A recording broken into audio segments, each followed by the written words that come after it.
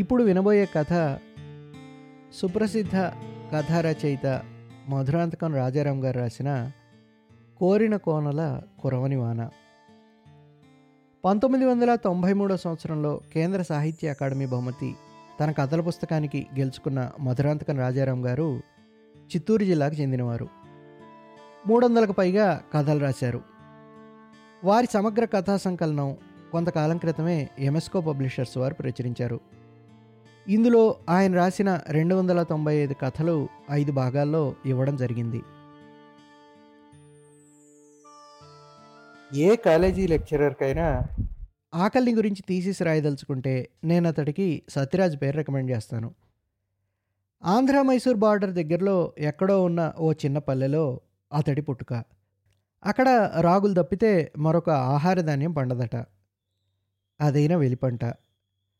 5-6 చాళ్లు దున్నిన మెట్ట పొలాల్లో రాగులు జల్లేస్తే దేవుడి దయ వల్ల సకాలంలో వర్షాలు కురిస్తే పంట దండిగానే పండుతుంది. ఆ రాగిపిండి వంటకానికి ఒక్కటే అనుపానం, ఎండుమిరపకాయల చట్నీ.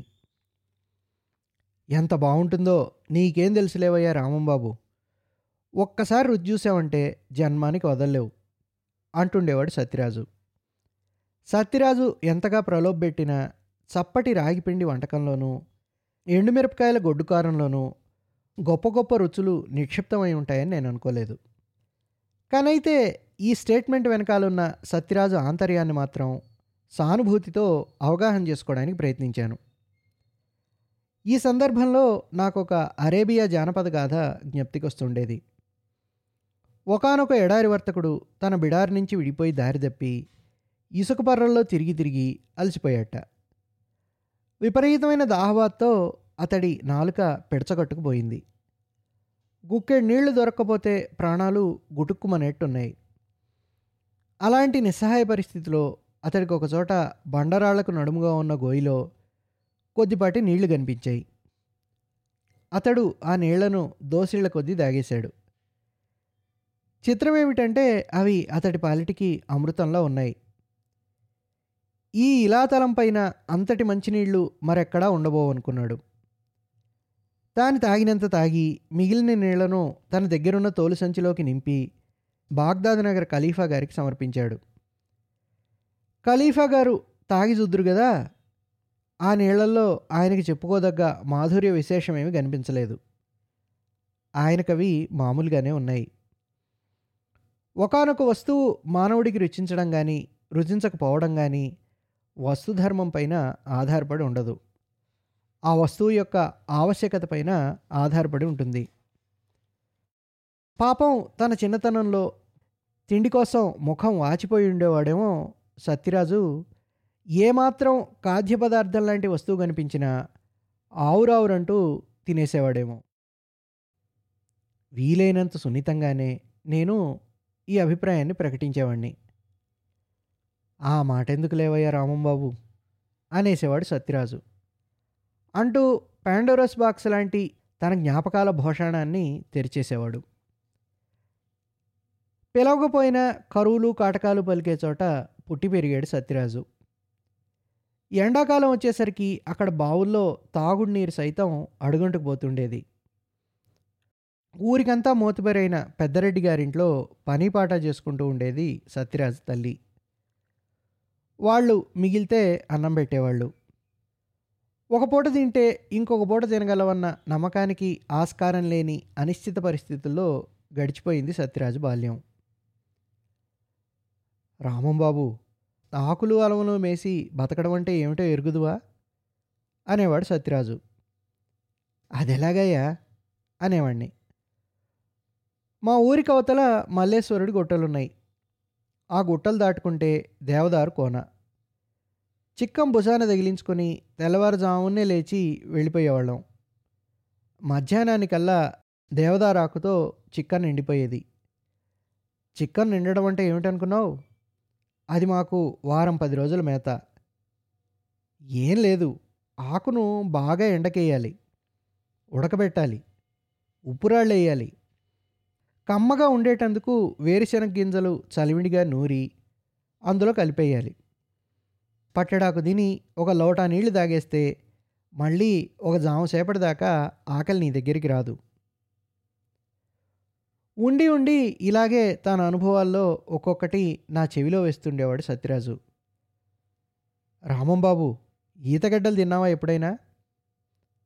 అవెక్కడ దొరుకుతాయి అనేవాడిని. మార్కెట్లో దొరకవులే. గెలవేస్తున్న ఈత చెట్టును చూసి బోసిగా మట్టలని కొట్టేయాలి. గుణపంతో తవ్వి బోధలో నుంచి గడ్డలు పైకి తీయాలి. ఈతగడ్డంటే ఏమిటనుకున్నావో రామంబాబు? ఆకలిగా ఉన్న ప్రాణానికి అది కలకండ పెళ్ళేననుకో. ఎన్నో సిద్ధౌషధాల గురించి వినున్నాను. సిద్ధులు కొందరు తమకు చేతనైన మహిమ ద్వారా ఏవేవో అద్భుత కార్యాలు నిర్వహిస్తుంటారని కూడా నాకు తెలుసు. అయినా మందులు కానీ మహిమలు కానీ ఆకలి బాధను శాశ్వతంగా నివారించలేకపోయాయి.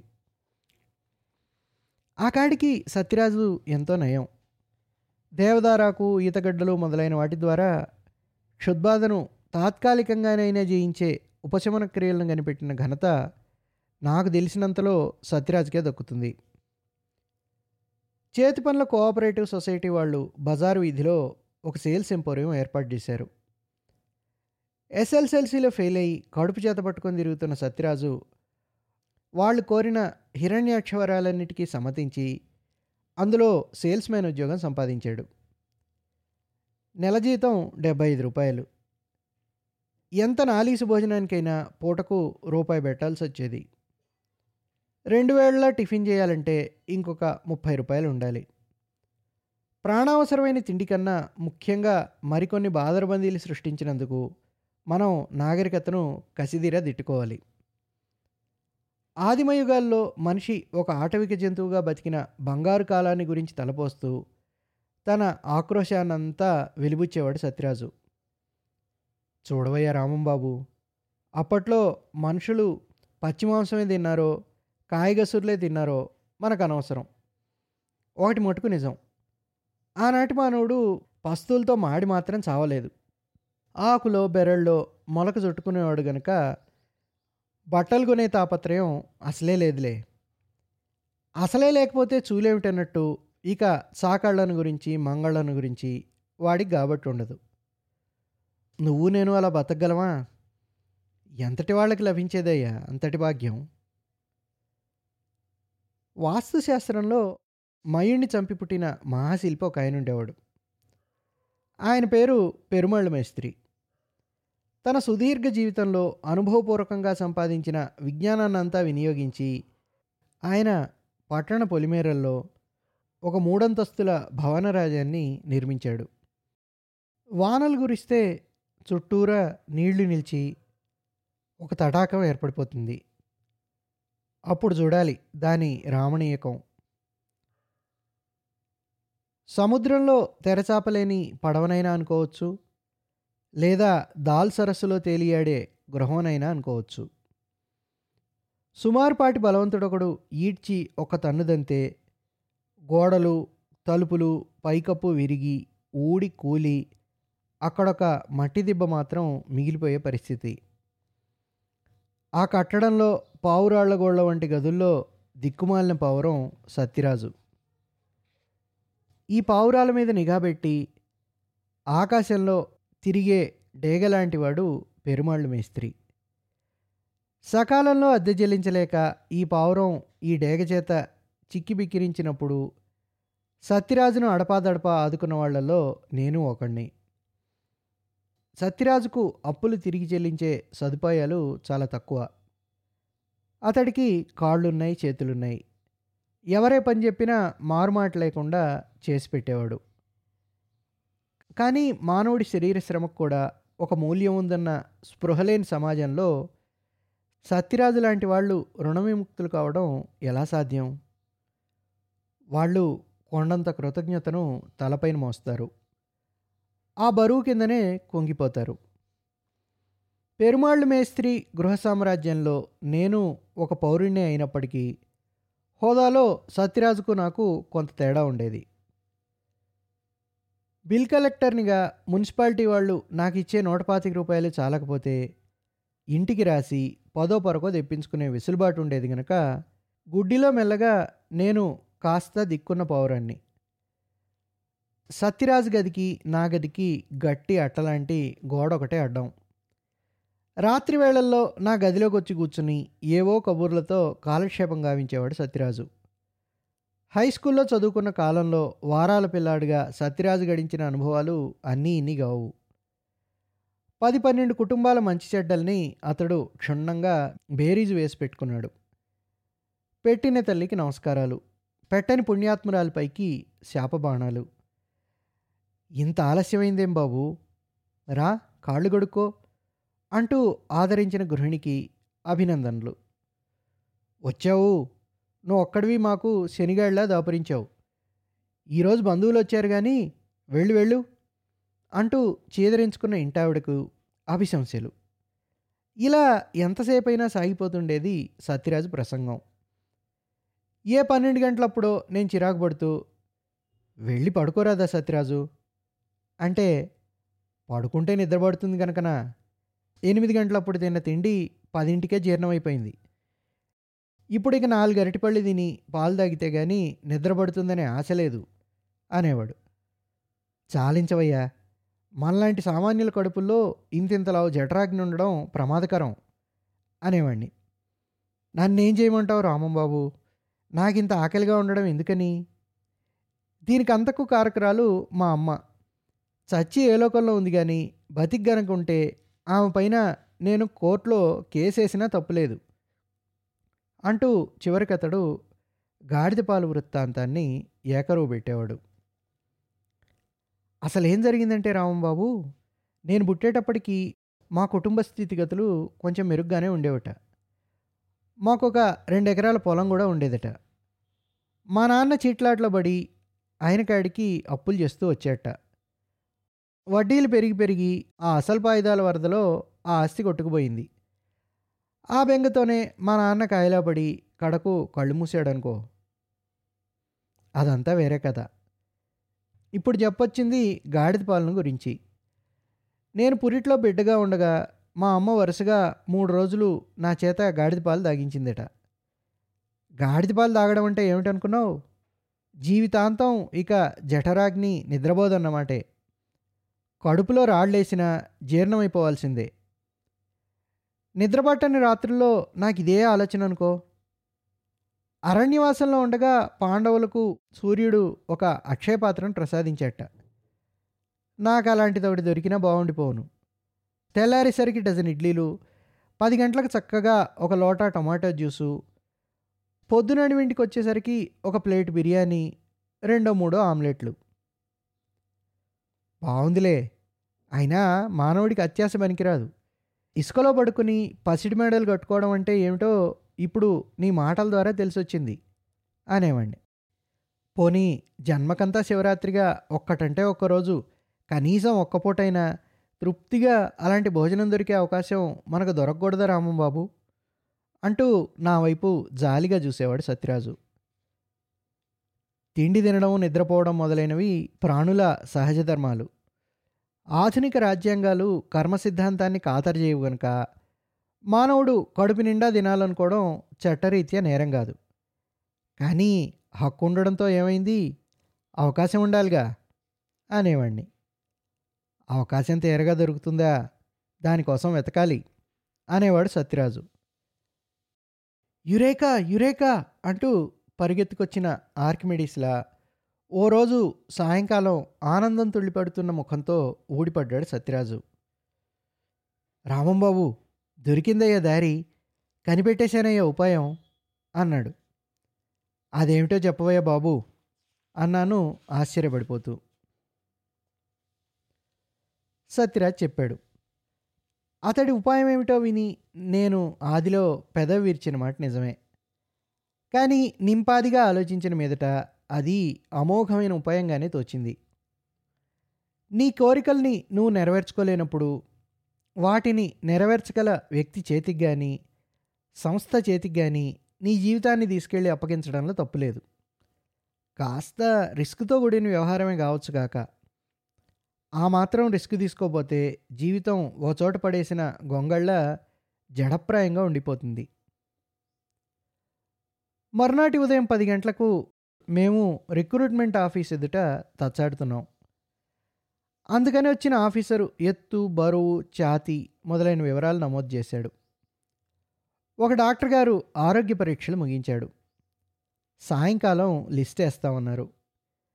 ఈలోగా మిత్రులందరినీ ఒకసారి కలుసుకొని గుడ్ బై చెప్పి రావాలనిపించింది. వెళ్ళొద్దని రమ్మని సత్యరాజును పిలిచాను. అతడెందుకో ఉత్సాహంగా లేడు. ఏం చెప్పమంటావు, ఎక్కడికి వెళ్ళినా నా దురదృష్టం నన్ను వెంటాడుతూనే ఉంది. చిన్నప్పుడు మల్లేశ్వరి గుట్టపైన కాలు జారి పడ్డాను. మోకాటి కింది ఎముక ఇరిగింది. పుత్తూరుకి తీసుకెళ్ళి మా అమ్మ కట్టుకట్టించుకొచ్చింది. నేను కాలు కాస్త ఎగరేస్తూ నడుస్తుండడం అందుకే. డాక్టర్ గారు ఈ విషయం పసిగట్టేశారు. కాలు చేయి సరిగ్గా లేనివాడు మిలిటరీకి ఏం పనికొస్తాడు చెప్పు. అనుకున్నదంతా అయింది. ఎన్నికైన వ్యక్తుల జాబితాలో సత్యరాజ్ పేరు కనిపించలేదు. మిలిటరీ ఉద్యోగుల వెంట బయలుదేరిన నాకు ప్లాట్ఫామ్ పై నిలబడి సత్యరాజు వీడ్కోలు ఇచ్చిన సంఘటన అదొక విషాదోదంతంగా మనసులో నిలిచిపోయింది. చూసావా సత్యరాజు, ఒకడు చేసి పెట్టిన ప్రయోగాన్ని అందిపుచ్చుకొని ఇంకొకటి ప్రయోజనం పొందడం అంటే ఇదే. నువ్వు గనక చొరవ తీసుకోకుంటే నా బతుకుబాట మారిండేదే కాదు. జీవితంలో నిన్నెప్పటికీ మర్చిపోలేను. సెలవుల్లో వచ్చినప్పుడు నిన్ను కలుసుకుంటాను. కులాసాగా 1-2 రోజులు కలిసి కాలక్షేపం చేద్దాం. వెళ్ళగానే అడ్రస్ తెలియజేస్తాను. తరచుగా ఉత్తరాలు రాస్తూ ఉండు. అలాగే అన్నాడు సత్యరాజు. అయితే అతడి దగ్గర నుంచి నాకు వచ్చిన వల్ల 2-3 ఉత్తరాలే.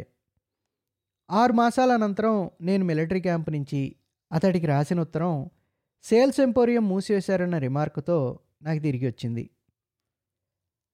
10 ఏళ్ల అనంతరం మళ్ళీ ఒకసారి ఆ పట్టణంలో కాలు మోపాను. నాటికి నేటికి నగరం బాగా పెరిగింది. అరణ్యంలో ఒక వనమూలికను కనిపెట్టినట్టుగా ఇంత పెద్ద పట్టణంలో ఒక చిరునామా తెలియని వ్యక్తిని వెదికి పట్టుకోవడం చాలా కష్టమే. గడిచిన 10 ఏళ్లలో నేను దేశమంతటా కలిగి తిరిగాను. రకరకాల వ్యక్తులను కలుసుకున్నాను. క్షేత్రాలు సందర్శించాను. ఎన్నో జీవితానుభవాలు గడించాను. ఇన్నింటికీ మూలకారకుడైన వ్యక్తిని కలుసుకోవాలన్న బలీయమైన కోరిక నన్ను ఈ నగరంలో దింపింది.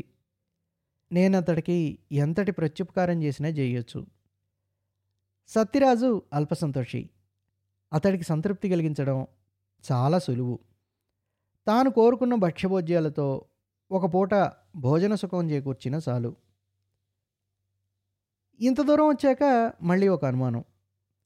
ఇంతకు సత్యరాజు ఇంకా ఈ పట్టణంలోనే ఉన్నాడా అని. ఈ ఆస్తినాస్తి విచికిత్సతో ఒరిగేదేమీ లేదని ఆలోచన కట్టిపెట్టి అన్వేషణలోకి జొరబడ్డాను. మొదట సేల్స్ ఎంపోరియం ఉండిన చోటుకి వెళ్ళి చూశాను. ఇప్పుడు అక్కడ ఒక చెప్పుల షాప్ తెరిచారు. పూర్వపరిచితులైన మిత్రులు ఎవరైనా కనిపిస్తారేమోనని రోడ్ల వెంట పడ్డాను. సందుల్లో గొంతుల్లో తిరిగాను. అంతలో మిట్ట మధ్యాహ్నం కావచ్చింది. వేళగానే పరిగెత్తుకుంటూ వెళ్ళి డైనింగ్ టేబుల్ దగ్గర కూర్చోడానికి అలవాటు పడిన ప్రాణం. ఈ ఊళ్ళో ఎల్లోరా అన్న హోటల్ ఒకటి ఉండాలి. అప్పట్లో రుచికరమైన వంటలకది పెట్టింది పేరు. ఆ తినుబండారాల పట్ల ప్రలోభపడి సత్యరాజు ఎల్లోరాలో సర్వర్ ఉద్యోగం దొరికినా బాగుండు అంటుండేవాడు. ఓ రిక్షా నాపి హోటల్ ఎల్లోరా అన్నాను. కొద్ది నిమిషాల్లో రిక్షా హోటల్ ముందర ఆగింది. హోటల్లో ప్రవేశించాను. కౌంటర్ దగ్గర కూర్చున్న వ్యక్తి నా వైపు ఎగాదిగా చూసినట్టే గుర్తు. కొత్త కస్టమర్ల వైపు హోటల్ ప్రొపరేటర్లు పరకాయించి చూడడం సహజమే. నేను ఆ విషయాన్ని అంతగా పట్టించుకోలేదు. కౌంటర్ దగ్గరికి వెళ్ళి నిలబడి, ఇక్కడ ఎంతండి భోజనం రేటు అంటూ పర్సులోంచి డబ్బు పైకి తీయబోయాను. ఆ పని చేయడానికి వీలు లేకుండా కౌంటర్లో కూర్చున్న వ్యక్తి నా చేతిని గట్టిగా బంధించేశాడు. ఎన్నాళ్ళకయ్యా రామంబాబు, నేనేనయ్యా సత్యరాజుని. తలపైకెత్తి నా ముఖంలోకి చూడవయ్యా బాబు అన్నాడు. ఏం చెప్పాలో తోచక, ఆశ్చర్యం ఎలా ప్రకటించాలో స్ఫురించక, చేష్టలుడిగి గుడ్లు తేలవేసి నిట్ట నిలువున స్తంభీభూతుడిని అయిపోయాను. ఒరే చిట్టి, అయ్యగారికి ఒక కుర్చీ తెచ్చేయిరా అన్నాడు సత్యరాజు. పైకి లేచి నన్ను ఆ కుర్చీలో కూర్చోబెట్టాడు. ఇంకా అక్కడే నిల్చున్న కుర్రాడితో, అయ్యగారికో బాదంగీరు తీసురా అన్నాడు. గ్లాస్ ఖాళీ చేసి వాపస్ చేస్తూ ఆశ్చర్యంతో, ఎంతగా బుర్రకు వేడెక్కించినా నువ్వు ఇప్పించిన బాదంగీరు మటుకు చల్లగానే ఉంది అన్నాను. సత్యరాజు నవ్వాడు. ఆ నవ్వు అతడు నా పైన కుప్పించబోతున్న ప్రశ్నలన్నింటికీ ఉపక్రమణిక లాంటిదని తర్వాత తెలిసింది. శాంతంగా నాకు సంబంధించిన విశేషాలన్నీ నేను చెప్పడం అయింది. ఇక చెప్పడానికి మిగిలింది తన వంతే. తన దాకా వచ్చేసరికి సత్యరాజు హోటల్లో ఉన్న ఆంతరంగిక ఆగారానికి నన్ను తరలించాడు. ఇక్కడ గోడలకు చెవులుండవా అన్నాను. సత్యరాజు మరింత బిగ్గరగా నవ్వేశాడు. పర్లేదులే, నా విషయం ఇక్కడ అందరికీ తెలిసిన బహిరంగ రహస్యమే. కానీ నన్ను గురించి నేను చెప్పుకోవాల్సి వచ్చేసరికి రహస్యం నటించడం అవసరమైంది. అసలు ఏం జరిగిందంటే, టూకీగానే చెప్పి ముగించాడు సత్యరాజు. అతను చెప్పిన విషయం కన్నా అతడు ఆ విషయం చెప్పిన తీరే నా ఆశ్చర్యాన్ని ద్విగుణీకృతం చేసింది. ఉన్న వాస్తవానికి ఏమాత్రం ఆదర్శాల కోటింగ్ వేయకుండా తనను గురించిన నిజాన్ని కుండబద్దలు కొట్టినట్టుగా వెల్లడించిన అతని నిష్కాపట్యం ఎదుట నేను దిగ్భ్రాంతికి లోను కావాల్సి వచ్చింది. సేల్స్ ఎంపోరియం మూసివేశాక తాను నిరుద్యోగి అయిపోయాడు. ఉద్యోగం ఊడిందని తెలియగానే పెరుమాళ్ళు మేస్త్రి గది ఖాళీ చేయించాడు. తిండికి ఠికానా లేకుండా, నిల్చోడానికి నీడ లేకుండా అతను నానాయాతనకు గురయ్యాడు. ఆ సమయానికి సరిగ్గా చెప్పకుండా ఓ సర్వర్ మహాశయుడు ఉడాయించడం వల్ల ఎల్లోరా హోటల్లో ఓ ఖాళీ ఏర్పడింది. ఆ ఖాళీని భర్తీ చేయడానికి సిద్ధపడ్డాడు సత్యరాజు. ప్రొపరైటర్ సుబ్బయ్య కాస్త జంకు గుంకులతోనే సత్యరాజును తన కొలువులోకి తీసుకున్నాడు. బజారుకెళ్ళి అంగడి సామాన్లు గొందేస్తూ, మార్కెట్కెళ్ళి కూరగాయలు పట్టుకొస్తూ, సాయంకాలాల్లో జమా ఖర్చు లెక్కలు రాసిపెడుతూ సత్యరాజు తన హోదాను పెంచుకుంటున్నాడు. క్రమక్రమంగా సుబ్బయ్యకు అభిమానపాత్రుడయ్యాడు. వేర్వేరు పట్టణాల్లో సుబ్బయ్యకు ఇలాంటివే 3 హోటళ్ళు ఉన్నాయి. డబ్బు కూడా దండిగానే ఉంది. పగటిపూట చూస్తే రాత్రివేళ కలలోకొచ్చే రూపరేఖా విలాసాలతో భగవంతుడు సుబ్బయ్యకు ఒక కుమార్తెను ప్రసాదించున్నాడని, ఆవిడ వెలపోవడానికి అవసరమైతే ఒక హోటల్ని త్యాగం చేయడానికైనా అతడు సిద్ధమేనని సత్యరాజు గ్రహించాడు. ఆలోగా ఆ కుర్రవాడు స్వయంగా హోటల్ వ్యాపారాన్ని నడిపించుకుపోగలడని సుబ్బయ్యకు కూడా నమ్మకం చిక్కింది. రూపవతి అయిన భార్య మొగుడికి శత్రువట. అయినా అందమెందుకు రామంబాబు, అదేమైనా కొరుక్కు తినడానికి పనికొస్తుందా? అంతటితో ఆ ప్రసంగానికి స్వస్తి అన్నట్టుగా సత్యరాజు పైకి లేచి పొడుగాటి తాళం చెవితో నిలువెత్తు రెఫ్రిజిరేటర్ తెరిచాడు. దాని నిండా కొరుక్కు తినడానికి పనికొచ్చే వస్తువులే ఉన్నాయి. కాలింగ్ బెల్ నొక్కి హెడ్ వెయిటర్ని పిలిపించాడు. అరిటాకు తీసుకురా, అయ్యగారికి స్పెషల్ మీల్స్ వడ్డించు అన్నాడు. మరి మీ సంగతి? మొదట అతిథికి చెల్లించాల్సిన మర్యాద చెల్లించనివ్వు, గృహస్థుడి సంగతి తర్వాత. ఆకు చుట్టూ కొలువైన వంటకాల వైపు చూస్తూ, మొత్తానికి మన బతుకుల్లో ఏదో సామ్యం ఉన్నట్టే ఉందిలే సత్యరాజు. నేను మిలిటరీలో చేరాను, నువ్వు మిలిటరీ హోటల్ నడుపుతున్నావు అన్నాను. నీ మిలిటరీ ప్రతాపాన్ని భోజనం పైన చూపించు మరి. ఖాళీ అయిపోయిన ప్లేట్లను మళ్ళీ మళ్ళీ అవే పదార్థాలతో నింపిస్తూ, ఏది దీన్ని తిను, దాన్ని నంచుకో, అది ఇంకా ముట్టుకోలేదే నువ్వు, ముందుగా దీన్ని ఖాళీ చేసేయి అంటూ తీవ్రంగా పర్యవేక్షణ కొనసాగించాడు. బాబు, నీకో నమస్కారం, నేనింక నీ పరీక్షకు తట్టుకోలేను అంటూ వేడుకోవటం మినహాగా గత్యంతరం లేకపోయింది. చేయి గడుక్కొని తిరిగొచ్చేసరికి టేబుల్ శుభ్రమైపోయింది. సత్యరాజు ముందర మాత్రం ఒక ప్లేటు, అందులో ఓ చిన్న కాగితం పార్సెలు, ఓ గిన్నెలో సాంబార్ తీసుకొచ్చి బల్లపైన పెట్టెళ్ళాడు వెయిటరు. ఆ పాటికి సత్యరాజు పార్సిల్ ఇప్పేశాడు. అందులో నుంచి ఓ రొట్టె ముక్క బయటపడింది. ప్రస్తుతం ఇదేనయ్యా నా ఆహారం. అనుపానంగా ఉప్పు, కారం తగ్గించిన సాంబారు మాత్రమే వాడుకోవాలి. ఇంతకు మించి మరేది తిన్నా మొదటికే మోసం అని డాక్టర్ సలహా. వెరసి సారాంశం ఏమిటంటే, తినేవాళ్ల వైపు చూడడమే ఇప్పుడు నాకు మిగిలిన ఆనందం. ద్వారబంధానికి కాగితం పువ్వుల తోరణం కట్టినట్టుగా వెలవెలబోతున్న నవ్వొకటి సత్యరాజు పెదవులపైన విరిసింది.